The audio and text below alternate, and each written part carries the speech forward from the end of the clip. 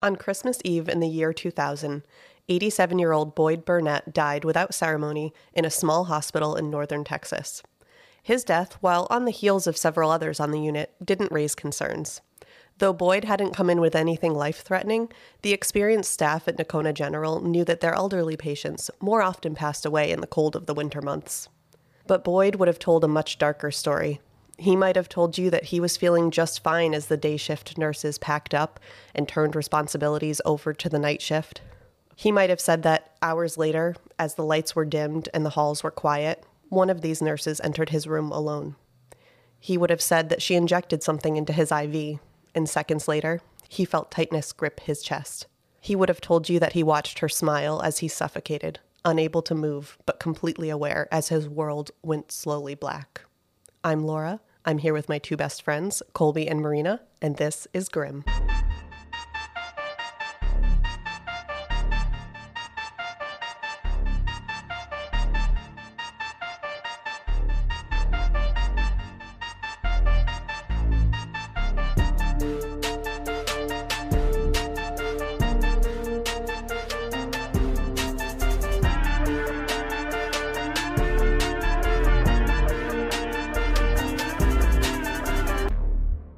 Okay, I didn't like that. Me and Colby are making faces. Mm-hmm. Today is going to be very grim. Extra grim. It will. It is.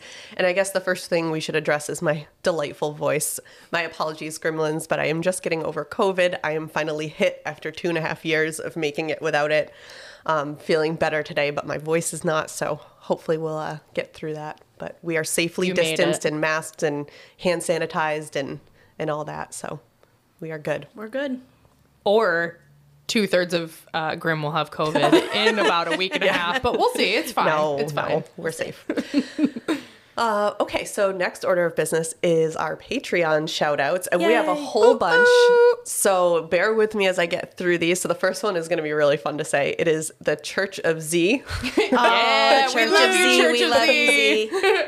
Erica S. Yeah, Erica, we love you. Isabella M. Yeah, Isabella, we love you. Love you, Isabella. Lindsay W. Lindsay W, Yay, we love Lindsay. you. Woohoo. Shelby S. Yeah, Shelby. Yeah, Shell. John E. Yeah, John, John, we love you. too. Thank you. Jaya J. Yeah, Yeah, Jaya. Jaya. Thank Woo. you. And thanks for the pronunciation Yes. key. That was helpful. Much appreciated. And we love you as well. And we love you. Carissa R. Yeah, Hey, Carissa. We love you. Hey, Thank girl, you. we love you. Joel S. Yeah, Oh, Joel. man, so many. Thanks. Go, Joel. We love you, Joel. Ooh, Kate M. Oh my God, we're not Yeah, done. yay. So many patrons. We love you. Okay, and last but not least, Ashley C. Yeah, Ashley. Yay, Ashley, we love you. Thank you so much. Guys, Okay. we love you. No, for real though. We For do. our Patreons, we love you so much. I'm like giddy. We've been giving you some bonies. Yep. Little extras. Little P-bonies, as I like to call them. Laura keeps trying to make fetch happen here. We're trying to give her this one. Listen, you now call it a P-bony. We I do. know you do. P-Bony says it's taken off now. Yeah, I like it. All right, so hopefully you guys have enjoyed those episodes. Let us know if there are things you want to hear that are exclusive to Patreons. We'll get those out there. Yeah, and if you're our top tier, you could tell us on the Discord server, and we'll we'll hook you up. We're having a lot of fun out there. All right, you ready to get into it? I'm ready. Okay, so today we're going to talk about Vickie Dawn Jackson.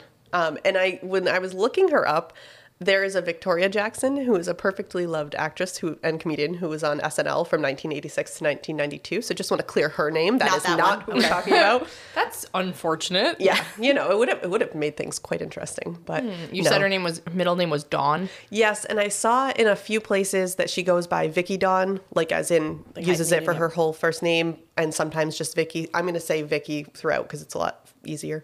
Okay. But On your lungs at the moment. yeah, I know. We began this recording and I was like, I think I'm fine with breathing. And then in the intro, we had to edit out a whole bunch of my pauses because I did indeed run out of breath. So bear with me. All right. So typically I like to start with the childhood of the subject of a case because I think it is helpful to paint a picture of the person behind the behavior. But very little is known about Vickie's childhood. The most information I could find was a long-form article in Texas Monthly written by Skip Hollinsworth, which just a moment to appreciate his name. Excellent name. Love the name. Wonderful. He directly interviewed Vickie, and I want to make sure I do give proper credit to him because many of the details I'm able to present through this case are from his work. Vickie was born on February 13th, 1966. Her family moved from Indiana to North Texas in the early 80s when she was 15 years old, and they had moved there so that Vickie's younger brother, who suffered from asthma, could live in a drier climate. Oh. They bought a dilapidated house on the east side of town, although it's hard to say there are really sides, seeing as Nocona is less than 3 square miles. So small. Wasn't there another case that something was 3 square miles? Funny, I said exactly the same thing because I was saying, it's home to just 3,000 people. It's a dozen miles south of the Oklahoma border. And that's apparently the going rate of murder towns because that's almost exactly the same stats as Delphi. Delphi, yeah. Yes. Yep. The 3 square miles. Yep. And 3,000 people. Again, apparently the going rate. So. Guys, listen, learn, and stay alive. If you are in a 3 square mile town with 3,000 people, move. Go to the big cities. You're much safer there. For your own safety, just move. I hear New York City is very safe this time of year. Nocona does have a lake as well as an 18-hole golf course, airstrip, and a hospital. So they managed to fit a whole lot in those 3 square miles. So the 3,000 people are all on top of each other to make room for the golf course. Oh, they're in a single condominium building. Like it's just like a plot. They're all there, and then there's the airstrip and the hospital. Planned communities. Yep. So Vickie's father worked as a mechanic, and her mother worked double shifts at the Nocona nursing home as a cook. Vickie joined her mother at the nursing home when she was in high school, working in the laundry room. And then she became a nurse's aide, a dream she'd had since she was a child. She told Skip, again, that was the interviewer, that it was ever since she watched her great-grandmother die that she wanted to help people. And she was particularly inspired by Florence Nightingale, the famous nurse whose efforts during the Crimean War laid the foundation for professional nursing, especially for women, in the late 1800s. I would think that was really sweet if I didn't know where this was going. Yes, exactly. Yes, because in my head, I'm like, wow, at such a young age, she knew she wanted to take care of, in air quotes, like, I'm going to take care of these people, all right. Oh, yeah. Yeah, and you'll start to see a pattern here. Beyond work and school, Vickie didn't have many friends or hobbies, but she would sometimes spend her free time alone in the game room in town playing Mrs. Pac-Man. It was here, when she was a junior at high school, that she met construction worker Johnny McLaughlin. Johnny was 5 years older than Vickie, and she was smitten. So much so that just a few weeks later, she and Johnny were married in front of the Justice of the Peace. That escalated very quickly. Very quickly. Yep. But before Vickie even graduated high school, the fleeting romance fizzled, and the two divorced. That's a shocker. Yep. People were shocked. so surprised. But also, can you imagine being divorced before graduating high school? No. Like that, wow, that girl has led a very different life. And this was not in the 50s. This was like the early 80s. So wow. And you said you can't imagine being divorced before graduating high school. I can't imagine being married before graduating high school either. So I mean, really, the two go hand in hand. True. Shortly after, in 1984, Vickie began dating a man named Leroy Carson, a self-employed mechanic. She soon became pregnant, and the two married in May 1985, moving into another small, dilapidated house across from her parents. Shortly after she gave birth to her son, Curtis, she was again pregnant, having her daughter, Jennifer, in 1986. So now, with a husband and 2 children at just 19, Vickie continued her path in healthcare, returning to the nursing home part-time, working the night shift, and studying to become an LVN, or licensed vocational nurse. And I think it's more commonplace now to say licensed practical nurse, at least that's what I've heard more of, but they are distinct from a registered nurse, basically a junior version. An LVN requires 2 years of school, an RN is 4, and they work under the direct supervision of a registered nurse. Yeah, I think I've heard LPN. I haven't heard same. LVN. Yep.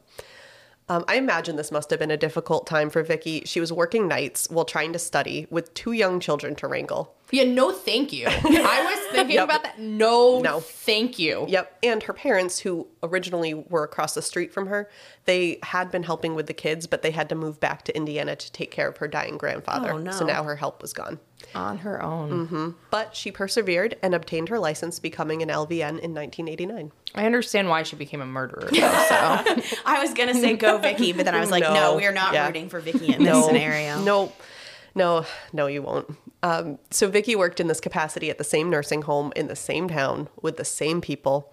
She drove her Buick sedan from the same house on the east side of town to the same Dairy Queen, where she ordered the same meal before every shift. A taco basket with 2 tacos, a salad, and a glass of iced tea. And nobody knew she was a murderer. That's like murderer shit, to order the exact same meal at the exact same place before every shift. But she dreamed of more. She was often reading romance. She dreamed of 2 tacos. Sorry, go ahead. She dreamed of a chicken finger basket. That's so funny. Oh, she was often reading romance magazines that told of a handsome, successful man sweeping the woman off her feet and saving her from the doldrums. And that wasn't Leroy? That literally, my next sentence is, that man was not Leroy, her current husband and father of her children. The couple drifted apart and Leroy moved out in 1994. They divorced in 1996. But determined to find a better life for herself, Vickie continued studying to advance her career and continued her search for her Prince Charming. She began working out and dressing up to go out to nightclubs, maybe sensing she wouldn't find what she was looking for in Nocona, or maybe there weren't any such places. She went to nearby Gainesville, frequenting a dive bar called the Third Spur, which I liked. It was here that she met Kirk Jackson in May 1997. That is such a 90s name, is it not? Kirk Jackson. Kirk Jackson. I don't know. I picture a dude with a big ol' head of curly blonde hair. Yes, like Kirk Cameron. Yes. Yep. Yes. That's exactly where my mind is at. Yep. Okay. So Kirk Jackson, I don't actually know what his hair was like, but he was a match for Vickie. In age, they were both 31, as well as height. He was a mere 5'3", but she was an inch shorter.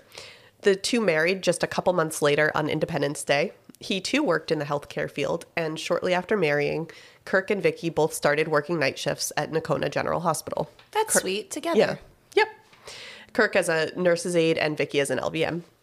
Nocona General is a very small hospital, which you can imagine because it's in this 3-square-mile town. Mm-hmm. It only has 38 beds that typically had maybe 15 patients at a time. And for comparison, because I wasn't really sure how small that was, Mass General in Boston has about 1,000 beds.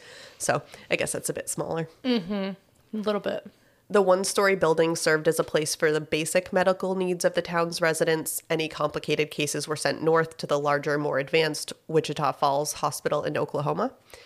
While small and simple, Nocona General actually had a pretty good reputation nationwide. In 1999, it was listed by HCIA Sachs, which is a health data company, as among the top 100 best hospitals with fewer than 50 beds. Oh, so, wow. Pretty good. While Vickie was making the most of her career, her marriage was difficult. Like her previous husbands, Kirk would not live up to her romance novel expectations. He drank a lot, and despite having 2 kids in the house, he often had friends over to party. Mm-hmm. And perhaps worst of all, he was often flirty with other women, including the nurses at the hospital, sometimes within earshot of Vickie. No. So the third time is not the charm. No. So as a result, Vickie and Kirk fought all the time. It must have been a pretty unpleasant living situation, and Vickie's son, Curtis, elected to move back in with his father, Leroy, in 1999. His younger sister, Jennifer, followed suit just a few months later. To add salt to the wound for Vickie, Leroy decided that this meant he deserved child support, and he took her to court, and the judge agreed. So man. Vickie was now on the hook to pay Leroy $300 a month. That stinks. Yeah. So Vickie was having a hard time. She was still working nights while trying to study. She was fighting with her husband. Her kids moved out, and she had a significant added expense to deal with every month in the form of that child support. Mm-hmm. So unsurprisingly, Vickie began seeing a therapist. She went to the Public Mental Health Center in Bowie, the town next door. She expressed to the therapist that she was deeply depressed and feeling rejected and unloved. I probably would too if my kids left me and my husband was flirting with other women in front of my face. Yeah.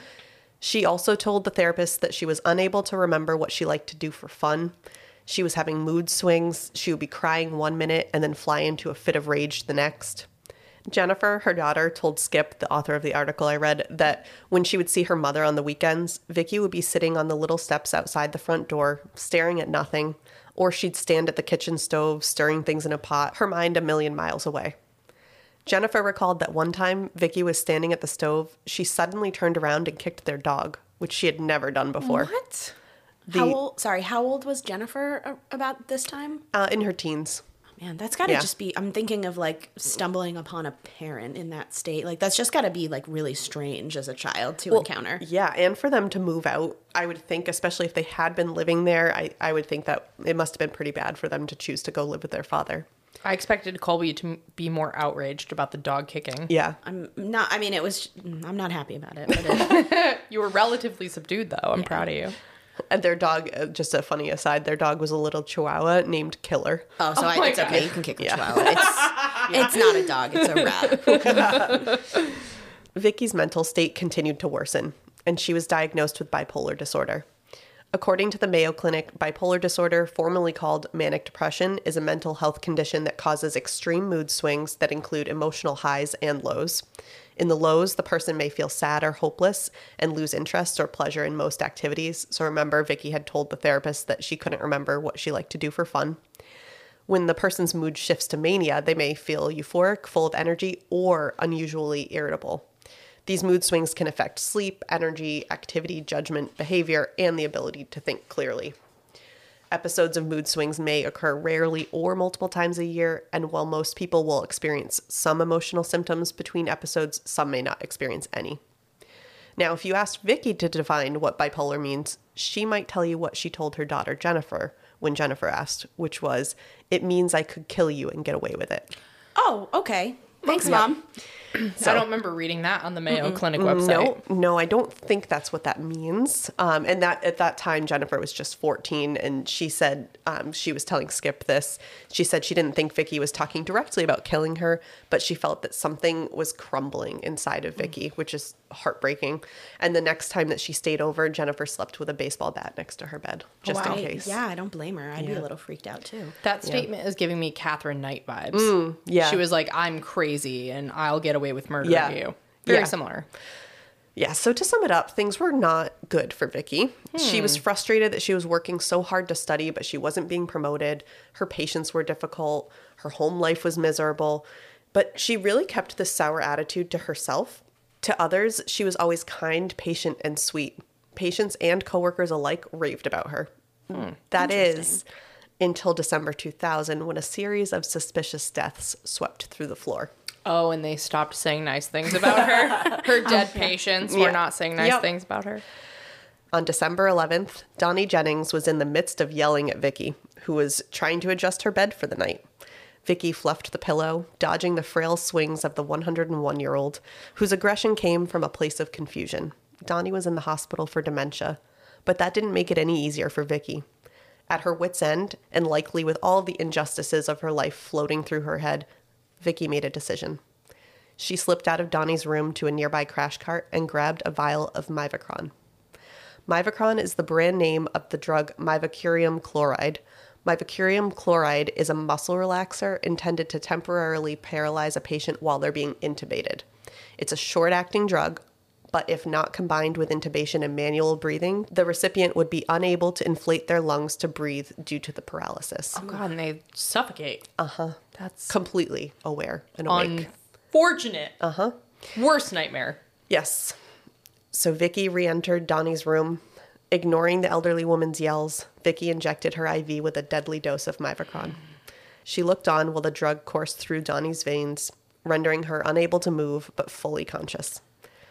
Over the course of several agonizing minutes, Donnie suffocated to death, because it is not quick. You are suffocating. Terrible.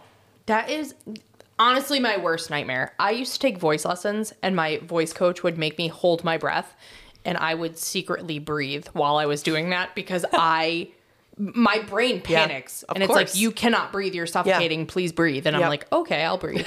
And that's, wow. Ooh, that's a really shitty way to go. It's like awful. Very maniacal of Vickie too, to like have that be. There's so and many. To watch her. So many drugs in the hospital that you have access to, and then you did one that would cause a slow and painful death, and you just watched. Exactly. Vickie calmly walked out of the room and alerted the other nurses to the situation. They were unable to resuscitate her. Despite how well Donnie was known in town, she was the matriarch of one of Nocona's founding families. Her death was written off as being due to old age. She was 101, right? Yeah. Not a bad victim to choose to murder because you're 101. And so Vickie continued her shift, no one the wiser. Wow. The next week, Vickie once again had her hands full with 87-year-old farmhand L.G. Hudson. Worse than Donnie, L.G. knew what he was doing. He was in the hospital for a broken leg, but that didn't stop him from harassing Vickie. He would slap her butt when she walked by and always stared at her breasts anytime she was assisting him. He would refer to her as Nurse Tits, and I'm sorry. I would be pissed too, but it does actually really make me laugh. You have sexually harassed the wrong nurse, my friend. This was not the right lady to do that to. Yeah, so although I laughed, the difference is I would laugh and move on. Vickie sought revenge. On December 20th, she grabbed another vial of Mivacron and injected LG. Perhaps feeling energized by the thrill of her silent power and confident from the lack of suspicion, Vickie struck again only 20 minutes later. Oh, wow. my gosh. She walked down the hall to 62-year-old Sanford Mitchell. The retired supervisor of an electric company was defenseless. He likely had no idea what Vickie was doing until it was too late. Vickie brazenly walked back into LG's room where the other nurses were trying their best to save him to tell them, quote, "They might want to check on Mr. Mitchell. He slumped over." What? Okay, the escalation of her behavior is really astounding. That's incredible for a serial killer. Don't they normally have larger gaps than that? Yeah. You hear 24 hours and you're like, wow, Yeah. that was really quick. She's Yep. like 20 minutes, the high's gone already. Yeah, exactly. Let's hit another. And this guy's he's not of an age you would just write it off either. This guy's 62, I think you said. And what did he do to her? Was he a patient of hers, or she was just like, I'm feeling like another murderer. Let's think go. Fuck for it. this guy. Yeah, fuck this guy. I couldn't find anything he did to her. Oh man. Wow. But although we have noticed a pattern, both LG and Sanford were noted as unfortunate but unconcerning deaths. It was, after all, more common for elderly folks to pass away in the winter. 62 is not elderly. I would agree with you, yes. Oh my gosh. Now, on Christmas Eve, Barbara Atterbury, who was just 50 years old, would meet the same fate. No. She had been admitted to Nocona General for back pain. Barbara wasn't a particularly difficult patient, but she had the bad fortune to be a relative of a woman who used to make fun of Vickie in high school. That's so unfortunate. Yeah. I'm sorry to laugh. That's really Yep. unfortunate. This was the same for 87-year-old Boyd Burnett. Like Donnie, he was in the hospital for disorientation, and later that same day, Vickie injected Mivacron into his IV. Okay, wait. I have a question. I'm just thinking, I was just remembering how small this hospital is. What were the statistics of patients dying prior to December 2000? No one thought to look at that yet. Oh, okay. All right. But that is exactly the question you should be asking. Okay. Because it was a lot lower, by half. Yeah. Yeah, I would think so. And Yep. nobody's doing like an autopsy or anything on No. any of these patients. They're just like, while they were in the hospital, they must Yep. have been sick enough to die if they were here. Yep. Which is crazy because Barbara was only 50. As you Yeah. said, Sanford was only 62. And even though the farmhand, LG, was only 80 or was 87, he only had a broken leg. Yeah, right. He's fine. He had a broke. What did he die of? Suffocation. Right. Right. That makes sense. Right. Okay. I wonder if they assumed like their heart stopped or Something. failed or something, the stress. I don't know. Your leg bone's connected to your lung sacs. Well, just 5 days later, on December 29th, Vickie targeted 80-year-old James Gore, and within the same shift, 79-year-old Gertie Matthews. So that makes 7 deaths in just 3 weeks under Vickie's Jeez. care. Escalated very quickly. Really opening up beds Yep. in this tiny hospital. Maybe that was the reason. Yeah. Got to get more patients in. But the murders continued unnoticed into January. In the first week of the new year, 5 more patients died, including Jimmy Ray Holder, who Vickie injected while his wife was sitting next to him. Nurses were able to revive 95-year-old Oma Weiler the first time, but Vickie didn't give up. She came back 4 days later and completed her Oh my mission. gosh. My gosh. So at this point, the hospital still wasn't concerned, but townspeople were. Yeah. Nocona's newspaper had literally never printed so many obituaries at once, and the town florist was inundated with orders for funeral arrangements. Even the funeral home itself was beginning to talk about needing another hearse. The hospital CEO, Charles Norris. Were you saying Chuck Norris? I laughed. I was going to put so many Chuck Norris jokes in here. Because they're in Texas as well. Anyway, he said that he assumed the hospital was just having a run of bad luck and that he didn't believe anything abnormal was happening because almost all of the patients who had died were elderly. Instead of looking into why there was a sudden influx of deaths, the hospital was bragging about its elite nursing staff, going so far as to take out a full-page ad in the newspaper featuring pictures of all of its nurses, including one Vickie Dawn Jackson. Oh my gosh. Oh, she's definitely elite, all right. Yeah. I wonder if the ad was before or after the obituaries of all the people that Vickie killed. Just curious. She's Yeah. in a league of her own as well. Vickie continued her trail of terror. On January 11th, she killed 82-year-old retired mechanic J.T. Nichols. 3 hours later, 78-year-old retired rancher and oilman John Williams, whose son Vickie used to have a crush on, but he ignored her. I'm concerned with how many people she's killing in a day. Yeah, this is a lot. Oh, yeah. The hospital's still not worried about anything. Not yet. Just elderly people perishing. Yep. It's winter. It's winter after it's death season. On January 30th, Vickie took revenge on 82-year-old Orville Moore because the former ranch hand had once called her a fat ass. Okay. This is like...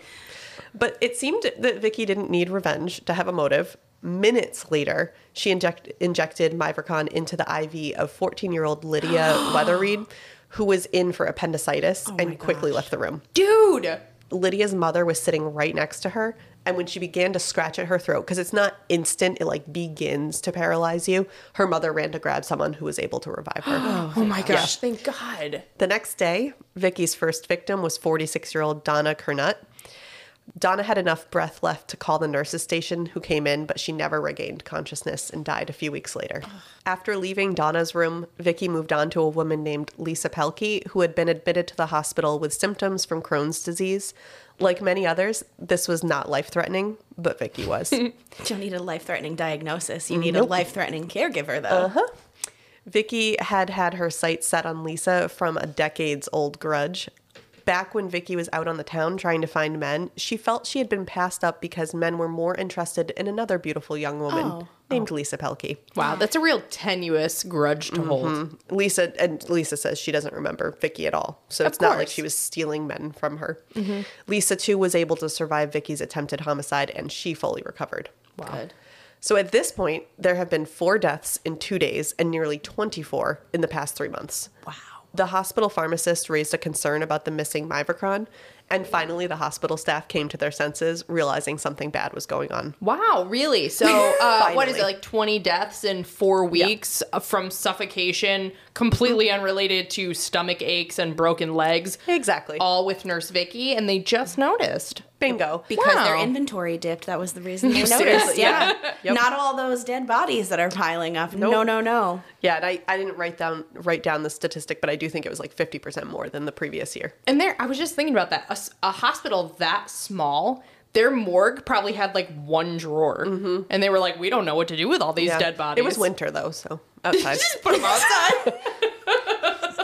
But it's Texas. It is Texas. It's like 87 degrees. They're like, it's northern Texas. It gets cold there. Does it? Does it get refrigerator cold, but maybe not freezer cold. Okay. Not really preserving those bodies very well. They began to cycle through the possible suspects. They ruled out the doctors, since they did the prescribing but not the administering. They began to look at trends in the deaths. Good idea. Yeah. They found that they were all at night.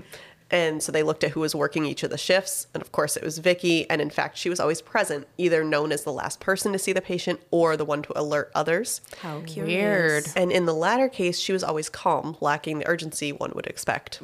But how would you ever talk your way out of this?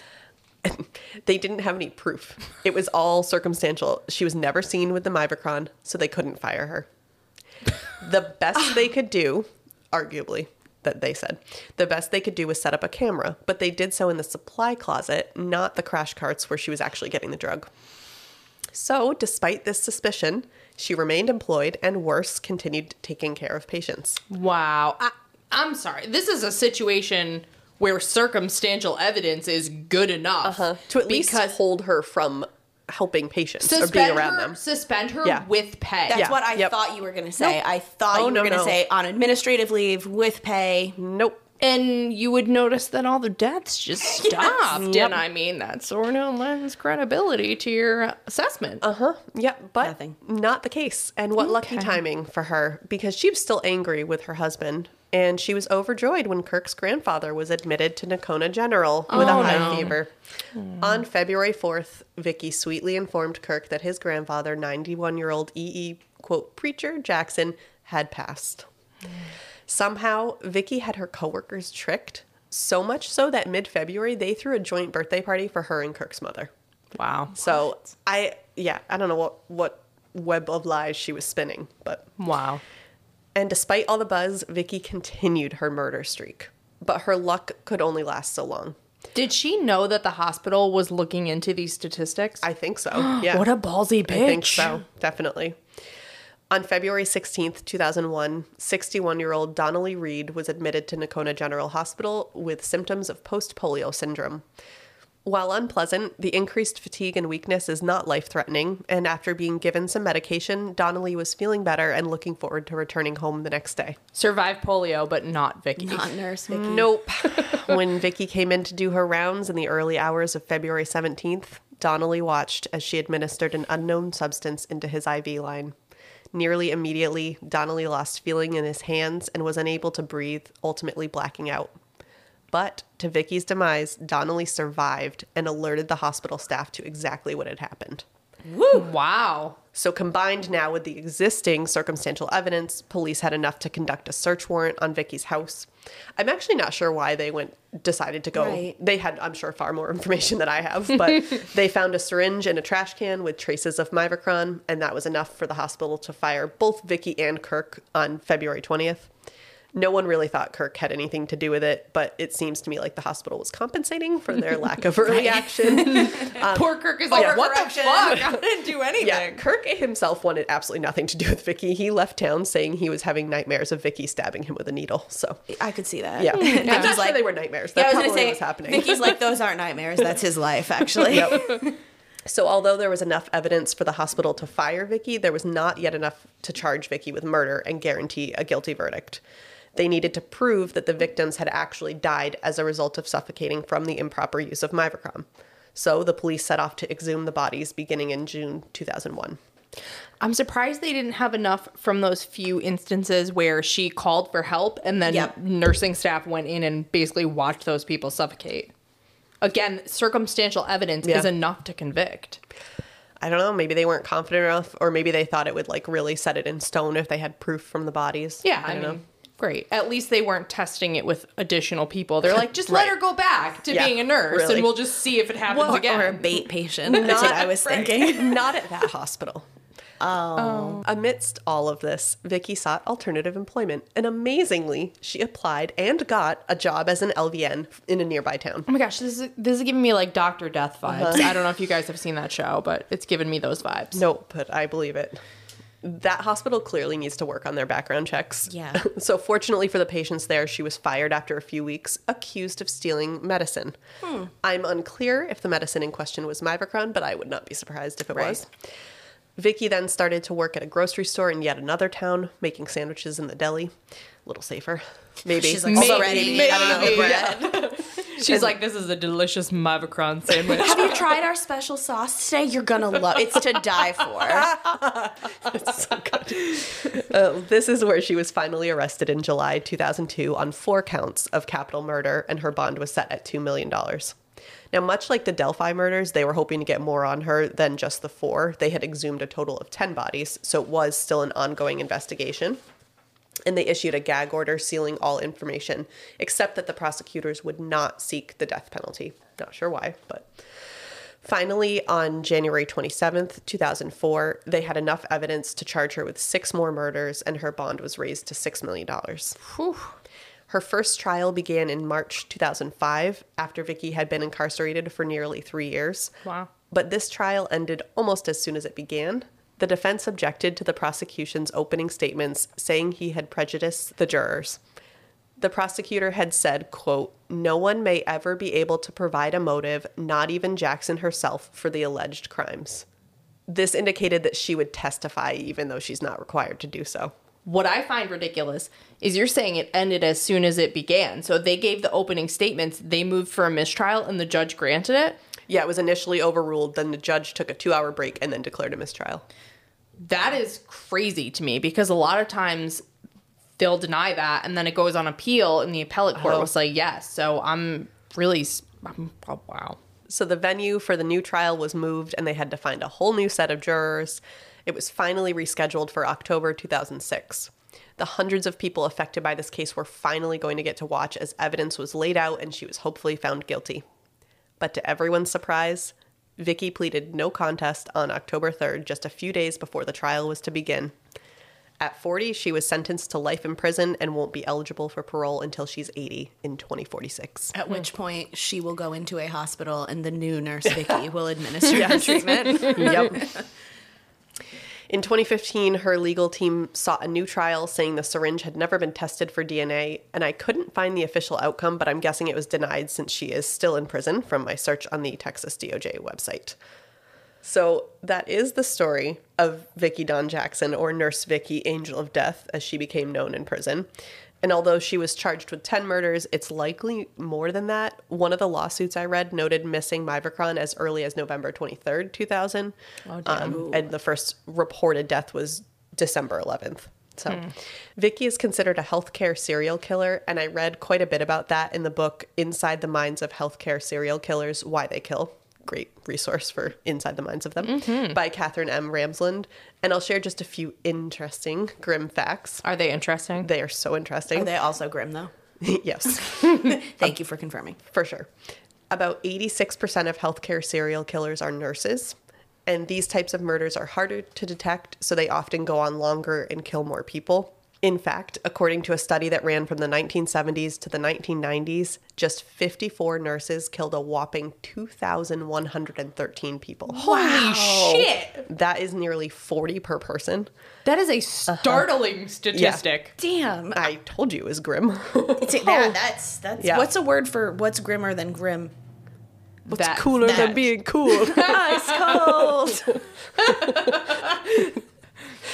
That's extra perfect because, so we're recording because I really messed up our schedule by going and getting COVID this week. So we're recording during the day and the sun is shining directly into Colby. And so she's got her sunglasses on. I think I may post that photo on her Instagram because she you looks look great. I'm living my best life She at this looks table cool right now. She looks cool. Thanks. Experts speculate that there may be more healthcare serial killers than all other professions combined. I wouldn't be surprised. The author lists 15 motives associated with healthcare serial killers, and I'm curious which you'd identify for Vickie. And I told you I had handouts. Oh boy. I do. All right, so they are. 1, the desire to be a hero. So this is creating an emergency situation that they have a leg up on, like knowing the cause or timing so that they can save the patient or direct others. So I would say this is probably not Vickie because she didn't actually save anyone. She did exactly the opposite of that. The next one is attention. So this is along the same lines as Munchausen syndrome by proxy. They may want to show how clever they are, that sort of thing. But maybe you could argue that she was going for attention, but she kind of I think she liked not knowing, or that people didn't know it was her. I don't know. Like the thrill. I'm looking at this. I didn't even need to get to 4. I think she did it for thrill. She's a thrill killer. Yeah, this is not Munchausen by proxy. So the next one is experimentation. The example given was actually H.H. Holmes. So go back and listen to episode 22 to learn more about what he did. Or even worse, Joseph Mengele, the infamous Nazi doctor who did horrible experiments on prisoners during the Holocaust. So that's the case where they want to try out something that might not be sanctioned by the powers that be, but they do it anyway. So again, I don't think that's Vickie. That was far too nice for her. Then 4, Colby mentioned, is thrill. Totally agree. H.H. Holmes was also mentioned for this, but they just get excited from killing or watching someone be killed. I have no idea if anybody that listens to us is also a gamer like my husband and I are, but producer Mike and I just played a video game called The Devil Within Me, and it is based on H.H. Holmes and a serial killer in the video game who's inspired by H.H. Holmes, and there's a literal murder castle that you explore with moving walls, and it's awesome. It's absolutely insane. Highly would recommend. Oh, that's awesome. I think it's also the thrill too, because she was doing it twice, 3 times in a night within 20 minutes of each other. So it's almost like a high that wears off quickly, and she has to keep seeking the high. Or the next one too, as well, is a good one. Yep. So the next one is power or control. Often men, but we do see this in women, usually driven if they've been victimized sometime in their lives. I could see this one. Certainly it's a power thing to have them die that way. And then definitely having been through 2 divorces and then having trouble with her 3rd husband, I can definitely see her relating to that one. There were a couple that she knew or had some sort of a connection to as well. that's so I true. could see that being like the power or control play for them specifically. Like it doesn't have to be just one motive, right? Yep. Yeah, definitely. I had a few starred here. The next one is necrophilious voyeurism. So they cannot relate well to living people and have a keen interest in sickness and in insensitivity to tragedy. No. Not only do they enjoy the killing, but the effect on other people. I don't think so, because I think the only case where she did is when she killed Kirk's grandfather, and that was very directed, and all of her things were directed revenge It was like type. a vengeance, yeah. The next one is relief from inner conflicts, acting out against others to gain relief from the stress of their inner turmoil or depression. No. No? I thought I could maybe. see this Yeah. as a strong candidate Yeah. because she had a lot going on and I think she seemingly felt slighted because she wasn't advancing in her career the way that she thought she should be. So I could see it. Yeah. And again, there's no right or wrong answers here. I just thought it was interesting to look through these motives that the book had laid out. Do you realize who you gave this handout to, though? You gave it to Marina and I. I There know. are right answers, and we will get the right answers. So the next one is fear of loss of control. These people have childhood experiences that turn them into adults who need to exert control over their worlds. I thought maybe, depending, I don't know. We don't know a lot about her childhood, Yeah, right? You said. exactly. The next one is predatory challenge or addiction, a compulsion to beat the system or measure oneself against each new safeguard. No. I could see her as a predator. She's the apex predator, at least in this Yeah. hospital in this town. Well, she's a predator, but I don't know that it's to beat the system. Not the addiction part. I would have thought can I get away with it? Because the Oh, well, murders that's the- within 20 minutes or something. That I'm wondering, is it a little bit of a game? Yeah. Well, yeah, and the fact that she knew that the hospital was Yeah, investigating right. it and she continued, okay, Yep. I changed my mind. Maybe a little bit this one. Put a star next to it. This is what being an economics major gets you: the We can ability argue to it. argue Yep. and just never accept that you're wrong, as long as you can back up your points. That's also being a lawyer. I really, truly have missed my calling on the multiple fronts. Yeah, the law is whatever you argue that it is. I am the law. Perfect, because you're still wearing your sunglasses. Yeah, bitch. I wear my sunglasses at night. Anyways, Except it's 3:30. I digress. And speaking of disdain, so the next one is disdain. Their disdain for the patient often mirrors their disdain for themselves, or they're just narcissistic. Oh, yeah, that's a good one. Yeah. Yeah, that's a good one. I guess, because I wasn't originally thinking it was her, because she didn't really dislike the patients per se, but I could see that maybe she was unhappy with herself and where she had landed. I don't know. Yeah, but didn't she pick people? She's like, one time True. they called me fat, so fuck them. Sometimes she did, and Yeah. then sometimes she didn't. The next one is perverted compassion, killing done in the name of mercy. No. And then the last three are pretty self-explanatory. Easing the workload or laziness, profit, or making your colleagues look bad. No, none of those. None of them. And I am laughing thinking about I got a lot of shit going on at work. I wish a few of these patients would just die so I could have a lighter caseload. Yeah. Let me help them along. And if you're counting along at home, it is actually, I can't remember if I said it was 15, but it's only 14. I just had added an extra number in here, so ignore that. It's that COVID brain. It is, yep. So I thought that was just a fun exercise to kind of evaluate Vickie against these motives. Wait, which ones did you have starred? Because you said you had a handful I starred. had thrill, power or control, relief from inner conflicts, and fear of loss of control. But I could be argued in some of the others. And like you said, it's not just one. And there are no right answers. Sorry. Yes, Or there wrong. are. There are right ones, and there are certainly wrong ones. We're right, Colby. High five. 100%. I'll grade your papers after. Thank you. Do you have gold stars, though? I'll bring 'Cause them I next need time. them. Yeah. Okay. So one last thing. I had mentioned that Vickie was inspired by Florence Nightingale. In fact, she had taken the Nightingale Pledge. As you probably know, nurses and other medical professionals take the more widely known Hippocratic Oath, which is the one that includes the do no harm. The Nightingale Pledge takes that even further and focuses on ethics. It reads in part, "I will not take or knowingly administer any harmful drug. I will do all in my power to maintain and elevate the standard of my profession. And with loyalty, I devote myself to the welfare of those committed to my care." So I would say she did not follow any of that, and certainly not the do no harm part. So just a very interesting story. Thought I'd bring that to you guys. Is it interesting? It is. It's very interesting and grim. Lots of murders. No A mystery, lot of really. murder. We only- haven't done a medical one like that, so No. it's different. Yeah. The mystery is why the hospital didn't look into this earlier. For such a small hospital, I'm thinking a huge hospital where they send older people or complex cases, you would expect more deaths like that. Yep. But such a small hospital like that, I'm thinking we're in a town that has a smaller hospital, still not as small as that. And I would think that if the deaths increased by 50%, they would look into it pretty quickly. Totally. I would hope so. And I couldn't find the results of them, which is why I didn't include all the details because I wanted to know the closure, but there were a bunch of civil suits from the families of the people that died against the hospital and all that. Yeah. I have to assume they were settled or something. I just couldn't find any They results. paid. So, They paid. Out of court. Yeah. So, but yeah, so that is the story. Thanks for bearing with my voice. I think, by the next time I do an episode, I should sound all better. You did a great job. We love you. Yeah, Thanks, guys. good job powering through. In the meantime, our show is free, as is our love for our gremlins. We know that everyone expresses themselves differently, and if your love language is spending money, as I know mine is, and you want to donate to our Patreon, you can check out all the Grimmy details by searching Grimm, a true crime podcast, on the Patreon app or website. Your support will help offset our costs for some sweet new equipment to continue to assault your ear holes with tragic tales told with the crispest audio, get set up with the merch that people have been begging us for, and allow us to restock our ever-dwindling supply of wine.